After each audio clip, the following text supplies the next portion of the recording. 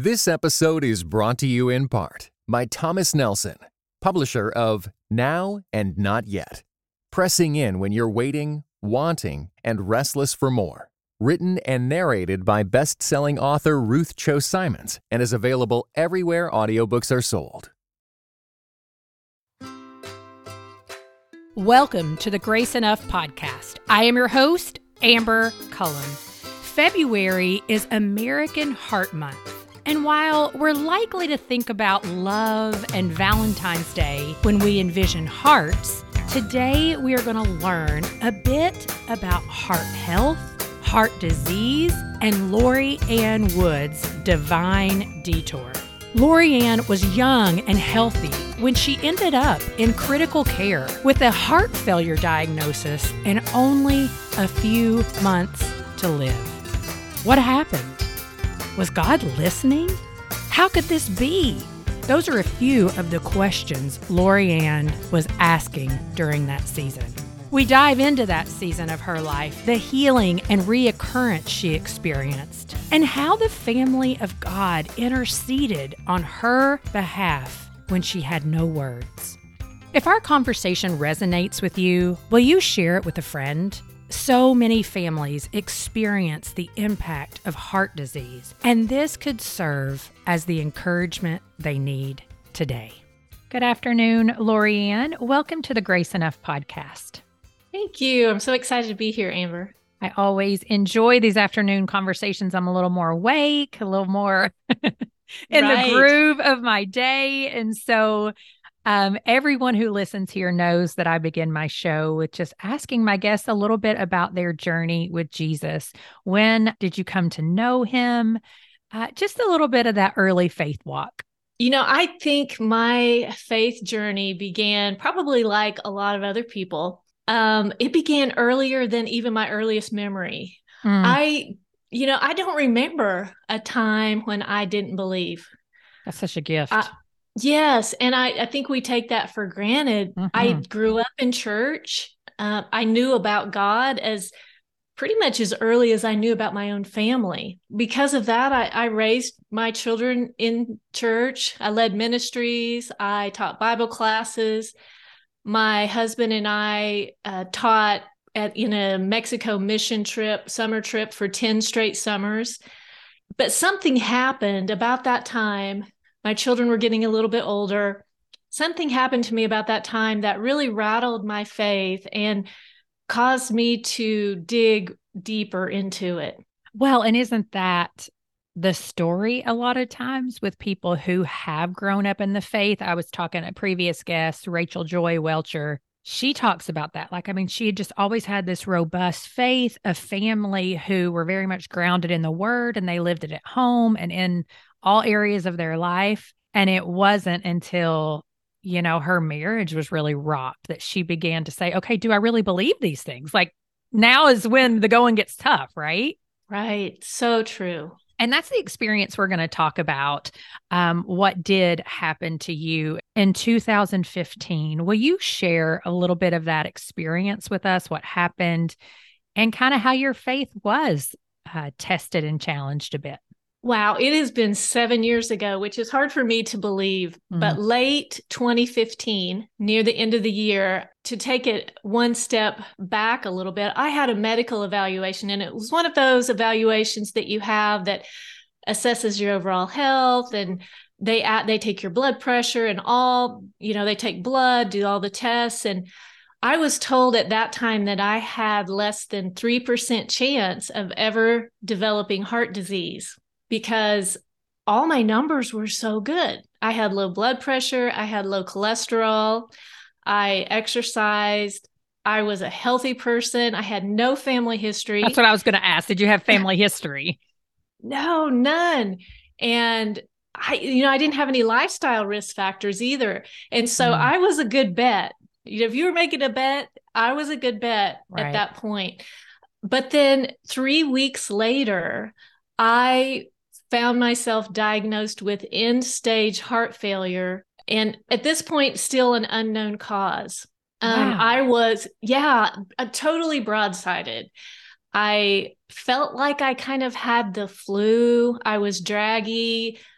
I wasn't like laid out flat in bed or anything. I was just not feeling myself. I thought maybe this might be pneumonia. I haven't ever had pneumonia. Maybe this is it.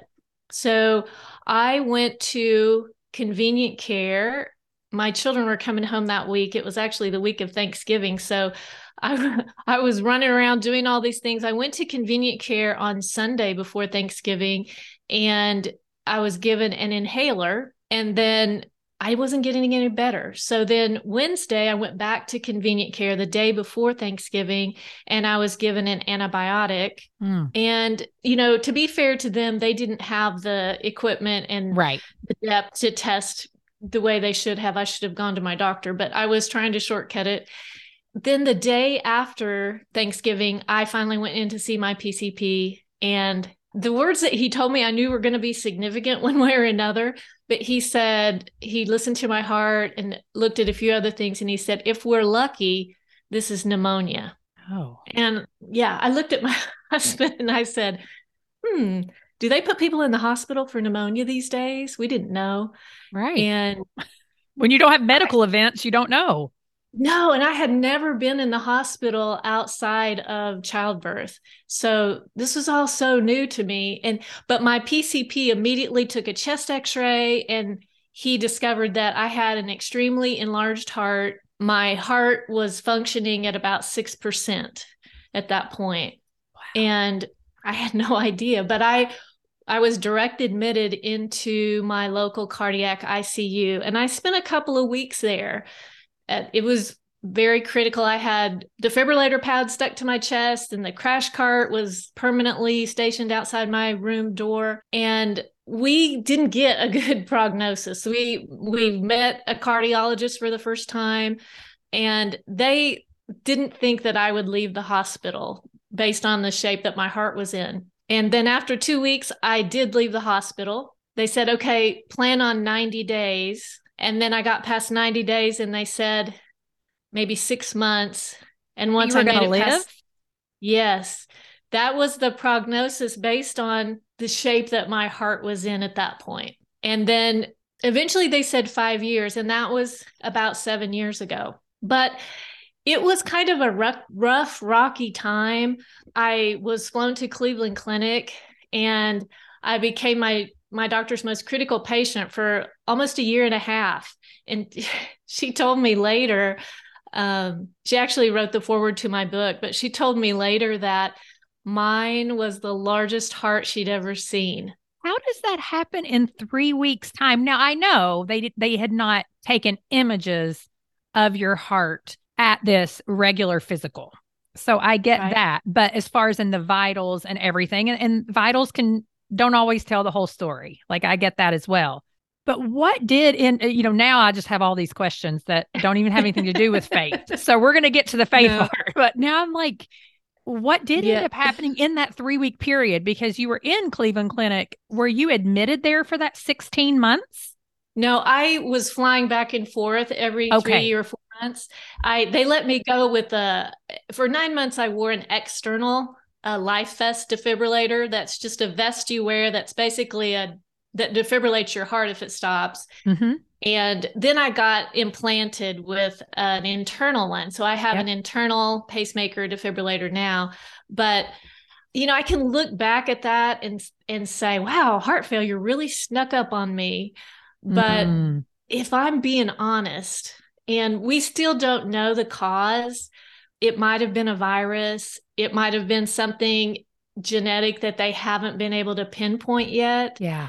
We don't know, but it doesn't really change the course of my treatment. So we don't spend a whole lot of time trying to figure it out.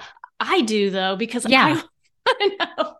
But I can look back and see that at least 10 years before my diagnosis, I had symptoms that I didn't recognize. I had really an inability, I'd say, to exercise. I just said, oh, I'm out of shape. I need to get in better shape. My husband runs marathons. My children are in sports. I'm the one out of shape. Oh. But it was bigger than that. And I just kind of brushed that off. I had difficulty with inclines, especially. That was the biggest thing. Any staircase, mountain, any sort of thing that we would go up an incline, I would feel it and have to stay behind from the whole family. And we were just, I'd have a rapid heart rate at weird times. And because I didn't think I had any heart disease issues, risk factors. Yeah. I didn't think it was my heart. I thought it had to be something else. It was probably anxiety, something else that couldn't be heart related. And it's heartbreaking to look back now and say, I should have known that. But I just passed it off as getting older. I'm not in shape. I need to, take better care of myself, maybe rest more. But it never was something that hit my radar as this is a serious health issue. Well, I think that's a hard thing, though, coming from a person who does have two parents with very low ejection fractions. And for those who don't know what ejection fraction is, it's just how much blood, your oxygenated blood that your heart is pumping. So anyways, you can look back at my dad, and my sister will beat herself up because we're both healthcare providers. She's a physical therapist. It's what I did in my previous life, quote unquote. My mom is a nurse. And, he had headaches and things, but he's also a grinder. He'll just get it done and not say a whole lot about what's going on with his body. But we all say, like, oh my gosh, why didn't we have somebody check his heart? Because it went on for years. Right. And so I think it can be hard because you also don't want to be the, again, quote unquote, hypochondriac, where every time you have some sign of something, you're running to the doctor. So what would you say to people now? Like, how do you make that decision, right? Like, what are the ways to be proactive in your treatment of heart disease? Well, one thing I learned, I was trained at Mayo to be a community educator for Women Heart, which is a national organization that supports women with heart disease. And one of the things that I learned that really stuck out at the beginning was that every year, heart disease kills more people than all forms of cancer combined. Wow. And I don't want to discount cancer because it's a horrible disease, right. And I've lost people in my family and friends. But I think we discount heart failure and heart disease in general. I think we think it's something that we can avoid if we're doing everything right. And the reality of it is you can reduce your risk of it by making good lifestyle choices and good health choices, but you can't avoid all of it. And I learned too that the only self-exam for heart disease is awareness. Okay. So just to know that something's not going on with you the way it normally does. And to listen to the people around you. I had ignored my husband for so long, for so many years. When we're trying to hike and climb up a little bit of an incline, he'd say, you need to really get this checked out. Or we used to have a orientation at our high school, and it's a 2 or 3 level high school. And the parents went on orientation day with the kids. And I remember even with my first child, that staircase going up, and all the other parents could go up without a problem. And some of them were older than me. Some of them were a lot heavier than me. Some of them, but they all made it up fine. And I had to stop 2 or 3 times on the staircase. Oh, wow. Just to make it up. And even then, it never occurred to me that it could be something so much more serious than what I was passing it off as. Right. And if you're thinking there's something that doesn't quite feel right, mention it in your annual physical. Even if you're just going in, to get the overall physical that you always get, mention it then. And just get medical ears on it, because, heart failure in particular, and I think heart disease in general, has so much better an outcome if it's discovered earlier. And so many diseases are like that. Right. Even if you just want to message your doctor, so many doctors and hospitals now have where you can Telehealth. message them. Yes. So shoot a little message to them and ask them, should I be worried about this? Maybe they'll run a test the next time you're in there doing something else, and maybe it won't be a big deal, but at least you won't be like me thinking, why did I ignore that for so Mhm. many years?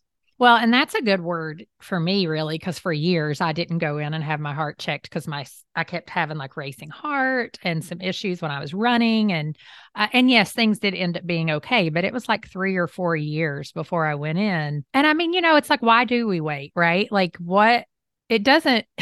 If it's not going away, go. And don't wait for Right. years and years. I'm preaching to the choir here. But my sister, she had to have a hole in her heart closed up when she was in her 30s. And so they just kept thinking, like, this is a genetic type thing. Like, you need to go, you need to go, you need to go. So I finally went, and there was kind of a little, if I go do this, my husband's going to go do this. And he still hasn't gone and done this. So I'm going to make him listen to this episode and be like, remember what you said, and you still haven't gone. So anyways, I do though. I also want to acknowledge that, I mean, it's a silent disease. And so, I've had Erica Baldwin on the show before that has, talked about her silent disease. And I think that sometimes is the reason why we ignore it. Right. And we give cancer more. Again, it deserves it, but it's not bigger than heart disease. I think sometimes when you can't see it, that holds us back. And I don't know if you have anything really to say to that, but Yes, that's so very true.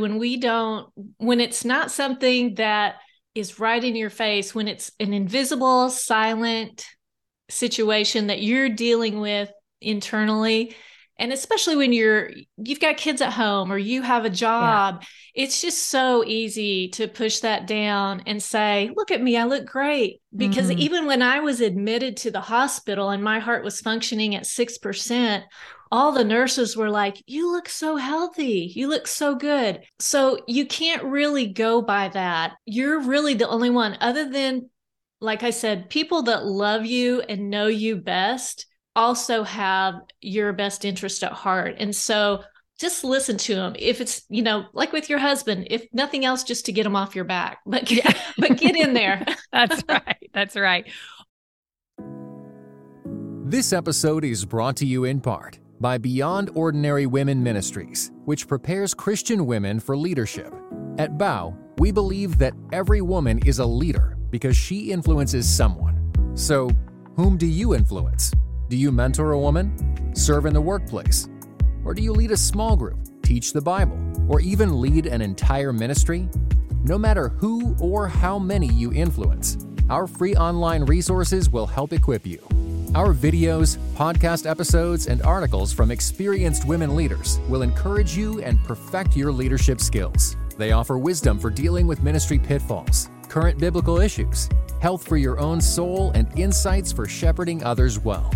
In addition, BOW offers Bible studies designed to connect women of multiple generations. They provide a challenge to both women new to the Bible and those wanting to dig deeper. Be our guest and browse all of our free resources and low-cost Bible studies at beyondordinarywomen.org. Well, let's shift a little bit towards the faith aspect of it. During this time, when you're going back and forth to Cleveland Clinic and you're having to wear, I mean, it turns from an invisible illness to now everybody can see I have an outside jacket that I'm wearing. What were some of those moments of wrestling like for you?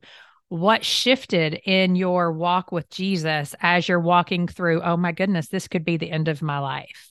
Those 16 months, I basically had no improvement. I was on extremely high levels of medication, higher than most of the doctors were comfortable with. I wore this defibrillator. I revamped my diet and got rid of sodium and all the things that I was supposed to do, and I didn't improve. And then, well, let me talk about what happened during that time, during that 16 months. I spiritually felt like I was abandoned by God. Mm-hmm. I felt like he wasn't listening to me. He wasn't listening to all the prayer warriors that were praying for me. And some of them were praying around the clock because they initially said, you won't leave the hospital. Yeah. And I still have those lists where people were getting up in the middle of the night and praying. And I'm like, this is your chance, God, to show how prayer works. And I wasn't getting anything. So I felt like he was giving me the silent treatment. So I gave him the silent treatment right back. To be honest, I had a hard time praying. I had a hard time really digging deep into my faith and finding that stability that I wanted to find. It was a hard time.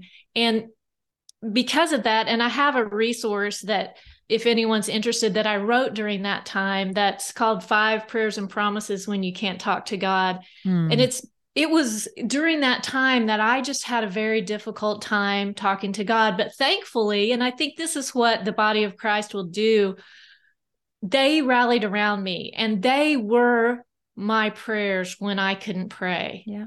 And that was a gift that I still have those prayer chains and they're framed. And I just don't ever want to forget that gift, because we all run into those times when it's like when we're in high school and we give our parents the silent treatment. We do that. But what I learned through that is that I couldn't give God the silent treatment for very long, because we had too much history. And I knew too much about him. And it's just like with my parents, I came back around, and I did come back around, but it was a hard time during those 16 months where nothing was happening. Yeah. Well, it's when you say that, I interviewed this morning Tyler Staton, he's a pastor out in Seattle, and something that he writes in his book that I actually just have right here says to pray is to risk trusting someone who might let you down. To pray is to get our hopes up, and we've learned to avoid that. So we avoid prayer.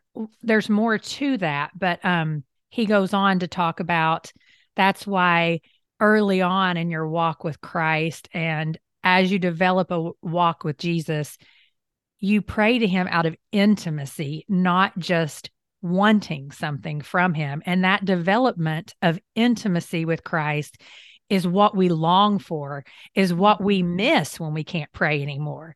And so, yes, it's also the character of God and all of that. But if you don't have that intimacy with him, I think it's easier to say when he's not answering, I'm walking away and I'm not coming back. But you knew him. So it's like, I can't stay away any longer. Like Peter says, Jesus, where would I go? Exactly. Yes. So tell me, your ejection fraction did end up being completely restored, which is just truly miraculous. Tell us what happened during that time. I don't know. I mean, I don't even know what question to ask about that. I just know how cool that is. A lot of other people are probably like, what are you even talking about? That 16-month silent period ended. And when I say 16 months, it was 16 months to the day that I first saw the word heart failure on my medical record. I came down with a pretty severe case of appendicitis and just something else to add to the medical record at that point. But I knew I had to get my appendix out. Everybody knew that that was what needed to happen, but no one wanted to touch me because my heart was functioning at such a low level. So we waited for a while, and then finally they said it's got to come out. So they did an echocardiogram, which is the main test that determines your heart function. And they discovered that my heart function was near normal on that day. Wow. And so they went ahead and took my appendix out, and nobody cared about the appendix and everybody was excited about the heart. Yeah. But it was something that I didn't expect. And it was something that honestly, I think I'd given up on at that point. After 16 months, in my mind, I had probably given up. And just to finish the loop, I thought that was the end of my story. I thought my story was one of miraculous healing and God's provision. And I was going to tell that story for the rest of my life. And I had been taken through this, and glad that's over. Oh, yeah. We always think the one and done, don't we? I've suffered. My suffering's over. I fell hard for it this time. But because I had that normal heart function, but then 3 years ago, my heart function dropped and I was in active heart failure again. So what I have learned through that process is that heart failure is a chronic progressive disease. Mm-hmm. And with medical science, for most people, they can manage the symptoms pretty well with devices and medication and lifestyle changes. For some people, they can slow down the progression, but ultimately, heart failure goes in one direction. And I was on that one direction. Now, while you're going down, you can have some bumps up and some spikes, but overall, your trajectory is down. And so I'm now down, but I'm holding at this lower plateau and considered to be a high functioning heart failure patient. And for that, I'm very, very grateful and have just learned so much. And my life has just taken turns that I never would have imagined. Yeah, well, I mean, and one of those is writing, right? And so you are going to be releasing. What is the release date? It is February 21st, 2023. A book called Divine Detour. And you're in that book, you're exploring questions of worry and doubt and fear. And so maybe pick one of those, dig into it a little bit. How did your personal wrestling impact how you view worry, doubt, and fear, and really what you hope the readers will take away from it? This book that I have, and the title's Divine Detour. The subtitle is The Path You'd Never Choose Can Lead to the Faith You've Always Wanted. And I found, and although the book is born of this diagnosis and the journey through that, ups and downs, it's not primarily about the medical events. It's really designed to be a guide to help other people confront what I discovered were the three most important questions that every life is going to answer one way or another. They always come up. These questions always seem to pop up when we find ourselves on a detour, because we're going along fine. We're on the main road. We're on the planned route. And then, because of no choice of our own, we get shoved over onto a detour. Yeah. And it's not the smoothest road. It's not the most direct path to where we wanted to go. There's some inconveniences and some pain going on during those detours. And I think that same thing happened with Jesus in the desert. And that's how the book came about. I discovered that the questions that I was asking were the ones that Jesus had to face when he was in the desert on his own detour. Let me just pick, like you suggested, just one question. And I think this one, the second question in the book, is one of doubt. And I think this is one that most people can relate to, whether they're on a detour yet or not. And it's when, if you remember in Matthew 4, when Jesus was led into the desert and he confronted the enemy, one of the things the enemy said, the second thing he said was, throw yourself down from here and the angels will protect you. And what Jesus as a man had to hear is that a good God would not let his child suffer. He will save you from harm. If your God is good, you're not going to strike your head against that stone. And as believers, we run head first into this question of doubt. And the question is God always good? Yeah. Is he always good? Because what's happening to me right now doesn't feel like love. It doesn't feel good. And, does my current pain indicate God's level of care for me? Is there a correlation there? Right. And this God I've followed all my life, does he really love me individually? Does he care? And that is God always good question is one, maybe the one that I struggled with the most, because I can believe easily that God is all powerful, that he's in control. But the one about always watching out for singular me in the sea of humanity is a question that I struggled with. And what I learned, and I looked at things like protection and resilience and vulnerability, and I learned that God doesn't promise that we won't experience the worst that this world has to offer. But when we do, he promises that we won't be alone. And that's what I explored through that. And the book is a book of 40 essays, and each essay is a standalone examination of one part of one of these life questions. And so it's designed to take the reader to that question. I've got a lot of stories in there. That funny thing that God does, it turns out everyone has these stories that sound a lot like that. Yeah. And it's just relatable things that have happened to me, but also some of the really raw journal entries that I made when things weren't going so good, just to bring the reader along on the journey a little bit. Well, when your world was falling apart, you learned, like you said, that questions, they didn't destroy your faith. And I love that because I have spoken so much to people about God wants our honesty. He already knows, like he is not a God that is far off from our questions and our honesty and our longing and our praises and all of the things, all of it. And so you learn that, it didn't destroy you. Those questions, he didn't strike you down, but instead you were strengthened and you entered into probably closer intimacy with him in the long run, right? It all doesn't happen overnight. But with that said, why are questions so important to our faith journey with Jesus?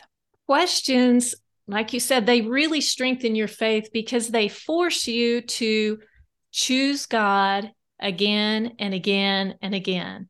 You have to consider him again and again and again. And it's like re-upping your belief every time you have a question.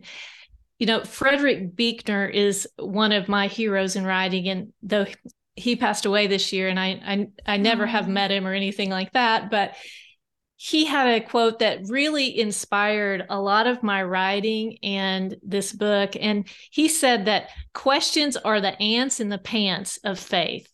Ooh. Which I love that, because they're not the bullet that ends faith. We like to think that the opposite of faith is doubt or questioning. Right. But the opposite of faith is indifference.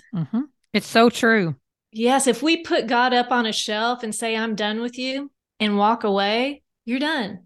But if you're questioning, if you're poking and prodding and questioning and wrestling, you get stronger. That's what happens when you wrestle. And our faith becomes more defined. It becomes clearer, and it becomes more real and practical the more we wrestle with it. So questions, I think, are something that get a bad rap, and maybe we discourage them. I can look back now as a mom, and maybe I discouraged questions when my kids were growing up about certain things that I wished I wouldn't have. So it's so much of what we learn through questions. And we just have to bring them out and let them breathe and let them strengthen our faith and not run away from them. Absolutely. Well, let's close with this. What encouragement would you offer someone who is walking through their own personal desert right now? One of the scriptures that kind of landed in my lap or popped into my head or laid open in my Bible, as scriptures often do, during this time was John 13:7. And it's Jesus was getting ready to wash the disciples' feet. And he said, you do not understand now what I'm doing, but later you will understand.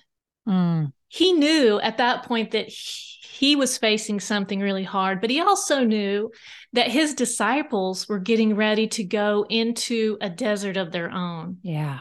He wanted them to know that just because some things are not understandable doesn't negate the fact that he's God. And that to me was so powerful, because I'm just kind of a concrete thinker. I'm reasonable and rational, and sometimes faith is hard for me just because of that. So I had to really come at that in a different way and say that, questions are okay, because it doesn't mean that God's not good. It doesn't mean that he's not in control. It just means that I'm not understanding it right now. Yeah. So we all are going to end up on a detour when you think about it. No one is going to have their life turn out exactly like they'd planned. It might not be a health detour. It might be the loss of a child or divorce or bankruptcy or loss of a dream. Mm-hmm. And it all brings these questions up when we face that detour. And it creates doubt because we feel like he might have abandoned us on that detour and we might be all alone. But I would say if you find yourself, or maybe I should say when you find yourself on a detour, consider that maybe God has something more for you than just a predictable life. He might have something more for you. Yeah. So I would hope that, knowing that we all have detours, we all are going to get pushed off that main route, the expected, what we planned, that we don't back away from the questions. We keep going, keep asking those questions, because that is what's going to keep your faith alive when you're on that detour. And I've learned that as I'm asking those questions, I'm drawn closer to God. And I've learned that this God we serve is a God who desperately wants to keep the conversation going with us. Absolutely. And questions will help you do that. Absolutely. I love that. Well, Lori-Ann, thank you so much. Divine Detour, I'm sure will be available at all the places, Amazon and anywhere else people buy books. But if someone wants to connect with you, where can they best do that? Yes, my website is loriannwood.com. And if you want the book, it's loriannwood.com/books. And if you're interested in my free resource, it's loriannwood.com/hope. Awesome. Thank you so much for your time. Thank you for having me. More than likely, you or your family member or a close friend has heart disease. Will you share this conversation with them as an encouragement today? And Lori-Ann's book, The Divine Detour, is linked at graceenoughpodcast.com/heart. Purchasing through that link provides a small affiliate payout to Grace Enough at no cost to you. Thank you for listening to the Grace Enough podcast. Tune in next time.